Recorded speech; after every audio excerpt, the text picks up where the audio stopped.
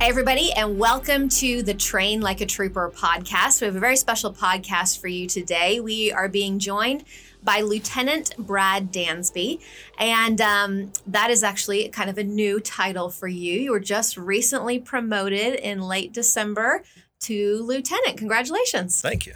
And you are part of our traffic homicide unit, so one of our lieutenants in the traffic homicide unit. So obviously we know Lieutenant Dansby, great trooper, does great work for us. But that's totally not why we wanted to have you on the podcast today. Right. Nope, that's kind of boring stuff. You all right? Lieutenant Dansby has I'm not going to say hidden talent because you advertise it out there, but you are a singer, a great singer. Well, thanks for the great adjective. That was very, very nice. How long have you been singing? Probably longer than you've been a trooper. Yes, by a little measure. I didn't sing until I was going to college. I was literally a high school senior, sang a little at church, then it evolved as many stories to something else when I went to college. And it was weird. People started paying me to sing, and I was like, wow, it's crazy. So prior to becoming a trooper, when I had to fill out my application to apply, I was self-employed with my own company. So that's awesome. So, and you have a connection to a very famous singer that a lot of people will know the name, Elvis Presley. Well, people kind of made a thing about that. We're not closely related. I never want to mislead anybody. I don't even know how distant related we are, but because my mom's maiden name was Presley, and then I sang country music, gospel music, wrote songs, and they would say, "Ooh, you kind of sound like," fill in the blank. And then when you look at the back of the albums that I produced, my booking manager was Patricia Presley, also known as my mom, and people were like, "Oh, wow." And the connection was actually drawn that way. Never will you find me saying anything of me saying we're related. It's very far off. But you've never delved into it and tried to get into the family tree and. No, I don't really know. I don't even do one of those DNA deals to find out what I am. I'm kind of a mixture of ethnicities, I believe. I do think you sound like him, though, for sure. There's definitely a similarity there. I take that as a compliment. For sure. People think highly of him, and so do I. So that's not a bad thing.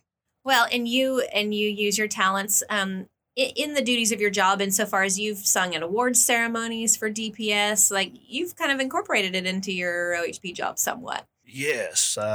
You can't get hired onto an agency like the Highway Patrol and they not know your background. So there were those times where I was in a push-up position and singing sometimes. So I'm not going to say that didn't happen. I don't think there's anything wrong with saying that, but it's true. So when we had our graduation, our final graduation, I was asked to sing our national anthem, which led to, hey, can you sing the next academy's graduation? And then the next. And we've skipped a few, but then many times on many occasions, my duty assignment for the day, if you will, was to travel across Oklahoma and be part of some program. Kind of interesting.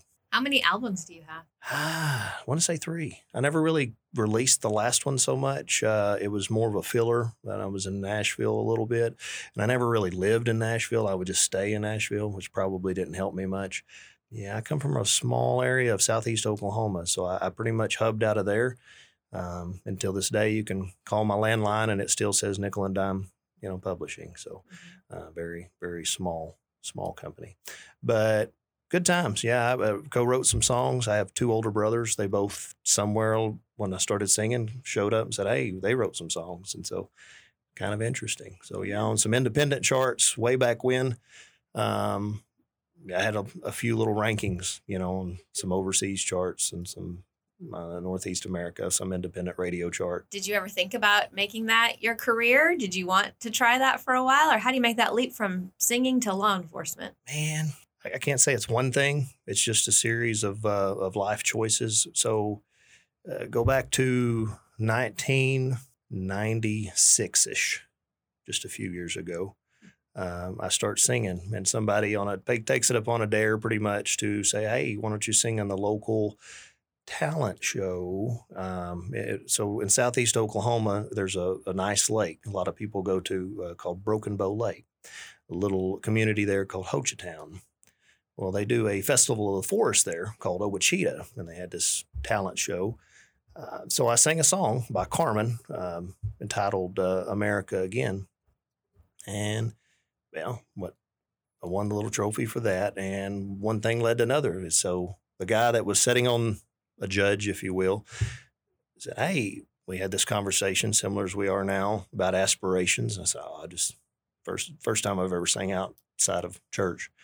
He said, "Wow." And then I was going to Durant, Southeastern Oklahoma State University, in my mind to play basketball because I made the team as a red shirt, which that means you're a practice.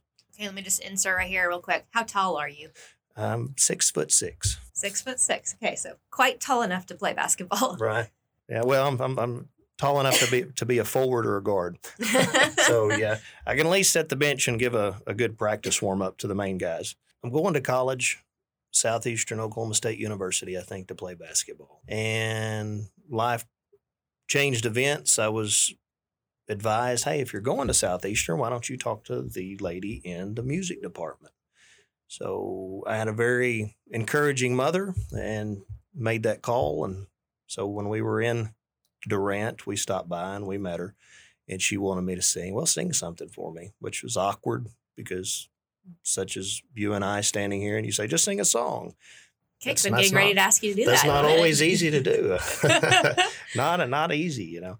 Like singing for your family. It's not always easy.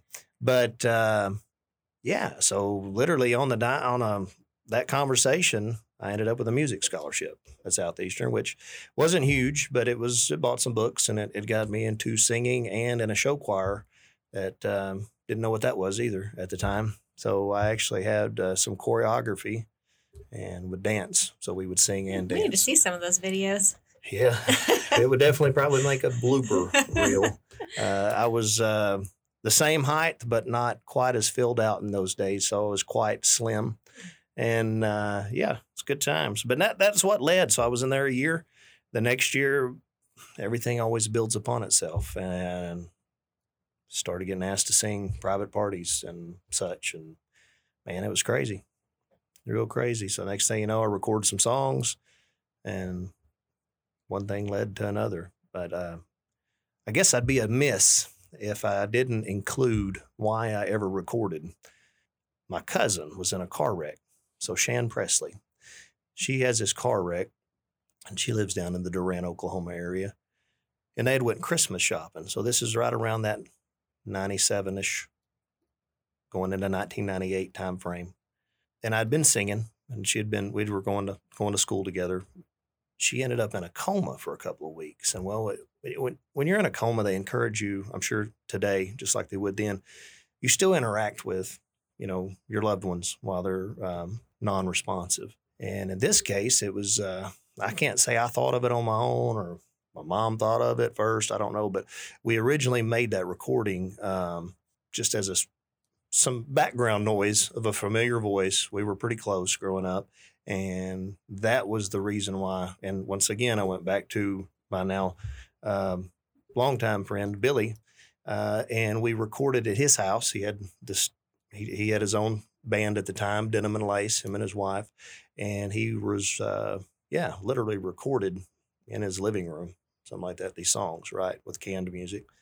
And so when they're playing it at the hospital, nurses come in, people would say stuff, and it would lead to a conversation with the other family members. And so, yeah, it was kind of weird. It just sort of, I didn't know I could do that. So it evolved into that.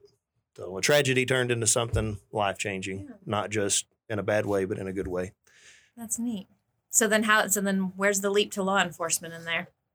Well, I've always been a fan of, I don't want to say Westerns, but, watching the Western Channel, superheroes, if you will, guys that the battle of good and evil that never really finishes. It's an everyday battle of good and evil. And I recognized it early in life, and I don't ever want to be the bad guy.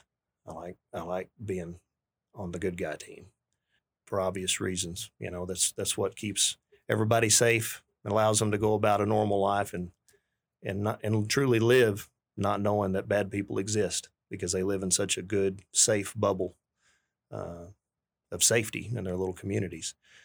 When I was 21, in Oklahoma, we have such a thing, as where you can volunteer to be a police officer, and they call them reserve police officers. And so I got on in Durant Police Department as a police reserve. And that just was my method of community service, right? So once a week I would ride around, and there's some certification you need to do to the Council on Law Enforcement Education and Training has a reserve police officer certification, basic level. So I did that. And I stayed in law enforcement as a volunteer through the years of my self-employment days, if you will. Probably, I've got two older brothers, and I don't want to divulge too much about their information for safety reasons. Not everybody's a friend in this line of work, but he works with the Oklahoma State Bureau of Investigation, oldest brother. And so I was tied to it probably through him the most. My other brother is a medical doctor in Oklahoma in the Muskogee area. So well-rounded conversations we would have about life. I'm the youngest, so obviously I have the benefit of seeing life through their eyes. And one thing leads to another, and I just sort of had it in the back of my head. If music doesn't work out to where I provide for my family well, and continue things going, I'm not saying it didn't. It just sort of evolved a life. And once again, a series of life events happened. There's openings for the Highway Patrol down in southeast Oklahoma where I was from, and I ended up applying. My music job, I hate to use the word career because it's pretty short-lived in the grand scheme of people that do well at music. But I was actually singing in Branson in 2002 at a little restaurant that I don't even think exists anymore. And I would sing for tips 2 hours a day during their lunchtime. And I didn't have a stage fee. They didn't charge me anything. But I got to eat for free. So it was a pretty good deal. So win, lose, or draw, I was not going to be hungry. That was pretty good. But, you think about 7 million people coming through Branson, Missouri back in 2002, if every one of them tipped me $1, I would be all right. Yeah. I mean, it's just doing some simple redneck math, and I did not see 7 million people, so it didn't work out like I thought. But I did see a lot of people. And so while I'm there, you're singing, people come in and eat, they come and go. It's, they would buy albums, in my case, CDs. So I had 2 different CDs at that time. Well, 3. The first one I had was Missing You. And then I followed up with a Blue Eyes for Always was a country album mix. And then I did a Crying in the Chapel, a gospel album that was, interestingly enough, the country album had like 15 songs on it, and 4 of those songs were on the gospel album because not everybody, somebody may only want to buy gospel music. And so I released an album of traditional, In the Garden, Crying in the Chapel, my rendition of those, if you will. And along with that, some new songs called Grandmas and Grandpas, Grandma's Bible, and a song that I wrote called Be Free. And people would buy them. And I would just plug along. I had a baseline number in my head. If I could make X amount of dollars, I'd live like everybody else. And that's how I lived. Everything else I'd put back in savings and kind of have a buffer. So I did that right up until 2005. Might have been into 2004, 2005-ish. I actually took a job at the Idabel Police Department full time. That's a local town near where I live. And that is when I applied for the Highway Patrol. I knew I'm just going to take this career path, let it fall where it is.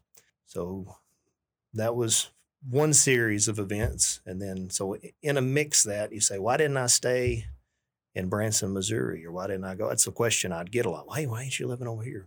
The business I ran was co-operated and owned by my parents, Jerry and Ann Dansby, which, like I disclosed, my manager was Patricia Presley, though. Because when you run a small business, it doesn't sound as cool when your mom calls somebody and says, hey, he can come sing. This is Brad Dansby. Let me tell you about him. And my name's Ann Dansby. Of course he sounds good, Mom. Of course he does. So it was just an epiphany I had. I can truly say I never thought Mom's maiden name and the connection, to Elvis, that never even entered my mind literally until a year later when people are looking at the back of the album saying, Patricia Presley, are you related to Elvis? And they're asking me, and I'm like, well, everybody's related to somebody, right? And so like my mom's dad and somewhere and maybe Elvis's dad, they would have probably been multiple cousins apart. So, I'm not even from the same branch. So I never want to mislead and say we're closely related. But because of the music angle, it was always an interesting twist. It didn't matter. Nobody cared. No. They just said, hey, that's awesome. So anyway, it is what it is. Very cool. So you got into the highway patrol. Were you a road trooper down in the southeastern part of the state for a while?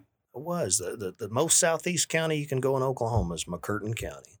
And I signed a contract, worked the road in McCurtain County just as a regular road trooper, saving the world one car stop at a time. And how'd you get into traffic homicide? I ask myself that all the time. I don't know. It was just a series of events in life. Once again, I've always, if somebody needs help, I'm going to help you. If you ask for help, I'm not going to say no. I'm on a day off or no. So the Highway Patrol in those days, our investigation division is Troop Z. For those that aren't in the Highway Patrol world, we're actually geographically broke up into alphabet troops. So, Troop E is Durant, Troop A, Oklahoma City. Anyway, so we go through the alphabet. Everybody has a letter. Well, Troop Z, it would be our investigation division. And in those days, Troop Z did chargeable traffic deaths, internal affairs. They followed up on confidential event information. They did a whole bunch of, all investigations kind of come from that hub. So that's when I first got on. That's the way the Highway Patrol was operating at the time. Rock on about to 2009, because I live so far away. I have a brother that's in investigations for the state, obviously. I have somebody I can call and ask life advice to. It evolved into, the cases I turned in were pretty detailed, and some hit and run type cases where somebody died. Troop Z come down to do their thing. And the guys that were working with Troop Z, hey, we don't have anybody this far over east. So pretty early in my career, I got into, at the time, was a position of part-time with Troop Z. So I began on the call-out list, if you will, for Troop Z for manhunts, chargeable, vehicle crashes, use of force type stuff. We get involved in shootings and things of that nature. And I lose track of time. It might have been around 2009-ish. Depending, going into 2010-ish. And I was there with them as part-time till 2011-ish, give or take, somewhere in there. Not sure the months. But the Highway Patrol changed their operation in that traffic homicide investigations went back to the field troops to do what we call crash teams. And apparently, before I'd gone on, we had operated in a similar fashion where each troop had a crash team. So your road troopers would go from being a road trooper today to, hey, now we've got a fatality. We need you over here working. Help, this one appears chargeable. And I use the phrase chargeable in that somebody caused the death of another person and that person is alive. So there's a whole, the district attorney needs to be involved in it. And if they're willing to pursue, hey, the elements of the crime are met and they're going to file charges on somebody for causing the death of another, that become more at the troop level. And so because I'd already been on Z, maybe I knew how to run a Nikon total station. We end up calling me a lot. I say we, meaning the Highway Patrol. And so for a series of a few more years, I was kind of the guy. We didn't really have a crash team. We had, hey, y'all call Brad. And so you're getting calls all times of day, all times of night. Mostly for chargeable stuff, and in those days it was the troopers responsible for everything. So I'm just helping. Call me Mr. Helpy Helperton, right? And I would run the total station, help them out on anything we needed, maybe write a search warrant.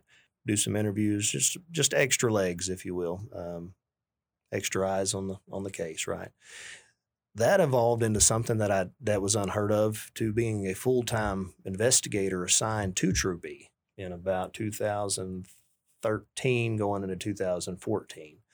And at that point, nobody really knew what that was. So I was also an evidence custodian. I was also, PIO for Troop E if they needed to talk to the news. I was also anything that come down the pike that needed extra attention, I got to do that. Troop E decides, the captain at the time and the major at the time said, hey, we want investigators in our troops to follow up on things that take a lot of time away from troopers stopping cars. Because every car stop turns into a major case if you get into criminal activity that requires charges. It's not as simple as writing a ticket, writing a warning. So that evolved into I was, Edward 428 investigator, right? Troop E and badge number. That lasted then for a few more years, 3 years or so. And then all of the troop investigators, if you will, we still worked together, but our chain of command would go through the local troop. A local troop lieutenant, local troop captain. And so then we changed again to our let's streamline chain of command instead of saying, because this captain, he may do something one way, another captain may do something another way. I'm not saying one's right or wrong, but let's do it the highway patrol way, and let's do it from Oklahoma City down. And so we became the traffic homicide unit, identified separate investigation division as opposed to when we were Troop Z. And then we just recently, so at that time for 2 years, they designated us to be an alphabet letter of V for Victor. And just literally this year, Troop V is not a troop in the Oklahoma Highway Patrol. So that's kind of a catch-all. Everybody that has assignments non-field troop related is assigned a Victor unit number or letter. So yeah, we just officially became our own troop, Troop U. So now when somebody keys up the microphone and they're talking on the radio, they're going to be a union than their badge number. So some of that may be obviously not as interesting to somebody listening, but that's the truth. I mean, it's not always as cut and dry as it may seem. So I can't tell you, I travel mostly the eastern half of the state, and they'll see me in my pickup and they'll say, well, I never seen a vehicle like that for the highway patrol. And then typically they'll say something, well, did you write any tickets today? And that's not my assignment. I'm working murder case, manslaughter case, negligent homicide case. And, I follow through with the victims and their families throughout the case.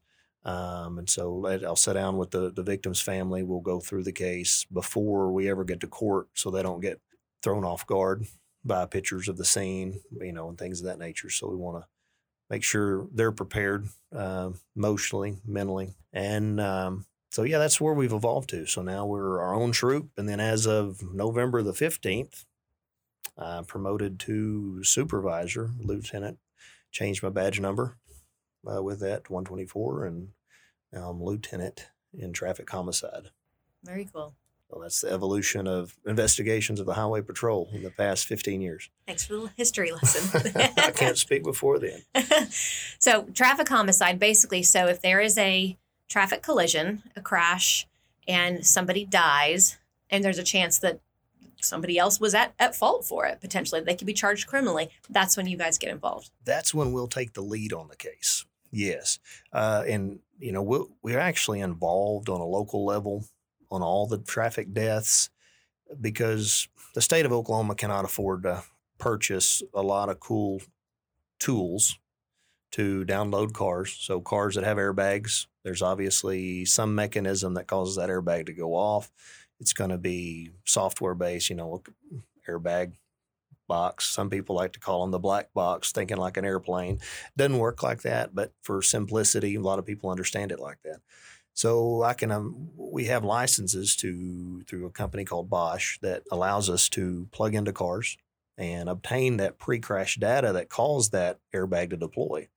So comparing that data with the actual scene evidence that we see in documents, such as skid marks before the crash, during the crash, as they're together, and then as they separate, they make marks on the road.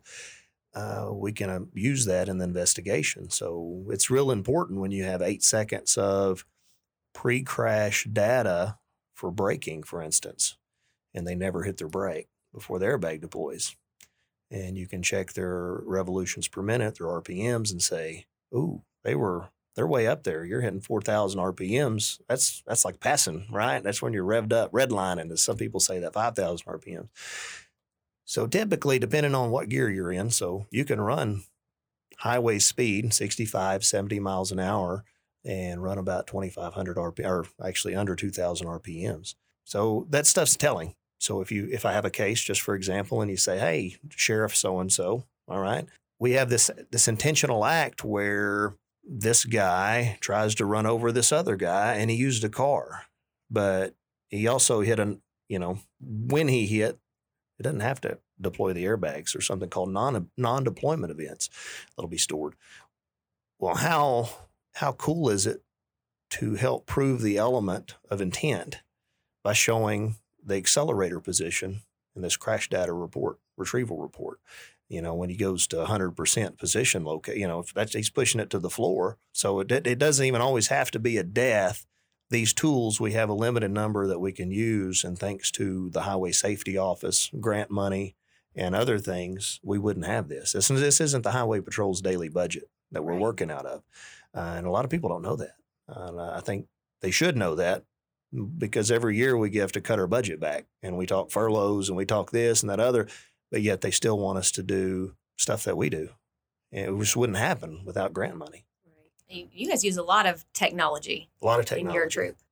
Yeah, and that's one facet. So obviously, I may have referenced in the conversation running a total station. So think about what a surveyor does, and they do a scale of property lines, or you see ODOT out there, Oklahoma Department of Transportation, maybe on the side of the road as people are driving around, and they see them with some kind of tripod and some little computer, and they're out there holding a pole, and they're documenting maybe some GPS locations in their case. In our case, we're collecting data like a specific point. So we'll do a relative to scale. So we know where our tripod's sitting. We know, hey, that tree's not going anywhere. We can use a reference point. That power pole, if they replace it, they're going to put it right there beside it again. But literally, and then map the points where the vehicles are at rest, the area of impact, maybe some pre-crash skid, the width of the road. If a body's ejected, where did that body land? So that kind of stuff is real important when you get an accident reconstruction, to be able to tell the story as correctly as possible. Factual numbers. How far did they, that's important, because people use that to determine speed and stuff like that. In the days before airbag boxes, if you will, event data recorders, such as airbag control modules, and Ford has power control modules in the early days. And then, of course, your semi-trucks have engine control modules in them. That's all one facet. And then so we've evolved a little bit with technology. Everybody thinks drones are cool. And so one of the coolest things that probably kids in elementary school think we do is we had to get our pilot license, our Part 107, to fly, unmanned aircraft. So therefore, that's how. There's programs out there for that also, right? So we'll get up and we'll fly the scene in a grid pattern. We particularly use the one program called Pix4D currently, and it'll mapper, and it'll stitch those pictures together and provide you with this huge, massive, scaled photo of the scene that you can measure from, that you could do 3D images with, that you could do. It's pretty cool. So yeah, technology is pretty neat. I got to say, that's probably the coolest thing that we do on the Highway Patrol technology-wise, is when people look, they're like, whoa, that's pretty cool. Yeah. And so, yeah, I mean, in theory, you could fly around the car, right? This is a dream. I haven't got to do this yet. This is on my to-do list, using the new theory. Fly around the car with a damage profile and take it to ODOT and let them use their 3D printer and print an actual little matchbox size car scaled of the crashed car. I think that would be cool. That's next level, maybe. That's the next technology step? we have. Wow. We haven't done it yet, but I think we can. But that's the stuff we're always learning. Always learning. Yeah, so that brings me, so this podcast is called Train Like a Trooper. So tell us how you keep your mind sharp. Training obviously has to be a huge part of your career in traffic homicide, I would imagine. Never stop learning. That's how you train. You never stop learning. So for me, obviously I train physically. I would like to say I eat perfect. I do not, but I try. I try to at least train to the point that I can eat what I want. Without a doubt. But I also have to train. Okay, it's like puzzles, right? All these wrecks are like one massive puzzle that I can't just tell you, here's a checklist, go to this crash scene, solve for the elements of the crime, find it out. Literally every crash is different, and just for simplicity, this is what I tell kids. So when I say kids, I talk to kids a lot at school. Some of them are, but just this week me and another trooper, Josh Christian, was part of the unit. We were talking to a pre-engineering class at the Idabel Botech. Okay. So in that deal, they're wanting to see what they're learning in engineering, right? Yes, pre-engineering. So they're juniors, seniors, high school, and how we apply that to, crashes and highway patrol. Interestingly enough, they were interested. For the class took like 2.5 hours, and we stayed up there and taught the whole time. So it was kind of cool. It seems to me like you really get a lot of satisfaction out of seeing these cases from beginning to end and working with victims' families and trying to get them, I don't know if the right word is justice, closure, trying to do that for families. It seems like you really enjoy that aspect of your job. It sort of fell in my lap. It is very rewarding when all the pieces come together and somebody either pleads guilty or goes the distance, and the family does have that sense of closure that they tell me about. That's good, that we can help. We always use the phrase justice, the sad part for the victim's family, because they're irreplaceable. I don't know that justice is ever truly a filler for that void, but that is the word we kind of shoot for and we talk about. But I would like to use the word accountable. I think for sure Oklahoma Highway Patrol Traffic Homicide Unit, by doing detailed traffic death investigations, can hold people accountable, at least present the case of accountability to a local district attorney. And the choice to file, not to fall, does rest on their shoulders. But that's based upon the facts that we presented them, that we can gather. And our cases are fact-based, not opinion-based. So we go out and we canvass for video. If you're at a bar drinking a bunch, we'll get the video. We'll count how many drinks you drink, that kind of stuff. It's not all cool digital stuff, right? But it's the totality of facts that we can present. And if they're available to present, we try to find them. So yeah, it's draining for the family, but I can truly relate to the point of I've been on both sides of a death notification. So I've been there when I was told my parents died, in my early 20s. And so it was like that moment of what that surreal feeling feels like when you totally catch you off guard, as opposed to being the guy knocking on the door. And there's no easy way to say it. They haven't heard. This is the first time, but they know you're at their house in the middle of the night. That ain't good. And so they literally pause with anticipation. They know it's going to be bad, but until the words come out, hey, listen, are you so-and-so, and are you related to so-and-so? And they know it's bad, but until you say it, then it's real. And so people react differently. To be able to hold somebody accountable that took that from them, that's pretty cool. I can see just how much it means to you, because you're getting emotional just talking about it. It means a lot to you. I think that's good for people to hear. This affects you guys too. It's actually difficult, to console somebody that you don't know, total stranger. I have tons of memories flow through my mind, or right now I've lost track of the number of death notifications. Yeah, what people can't see right now is Lieutenant Dansby actually has a tear coming out of his eye. I think this is great for people to see that you troopers are real people in this. You're not just out there writing tickets and trying to put people in jail. This is real life stuff. And we appreciate your service and everything that you do for the Highway Patrol.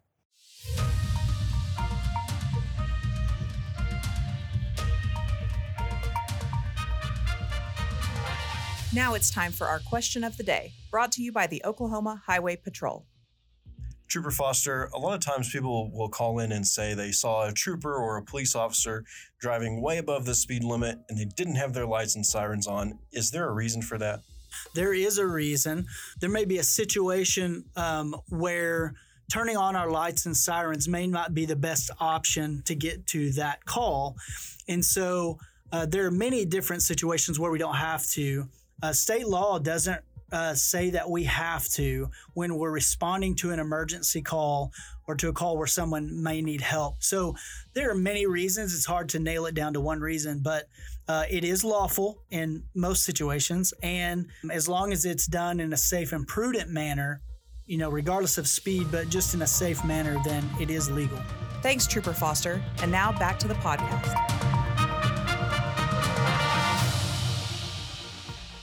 And I know everybody at the beginning when we were talking about your singing, they're like, okay, well, let's hear him sing. We want to hear Lieutenant Dansby sing.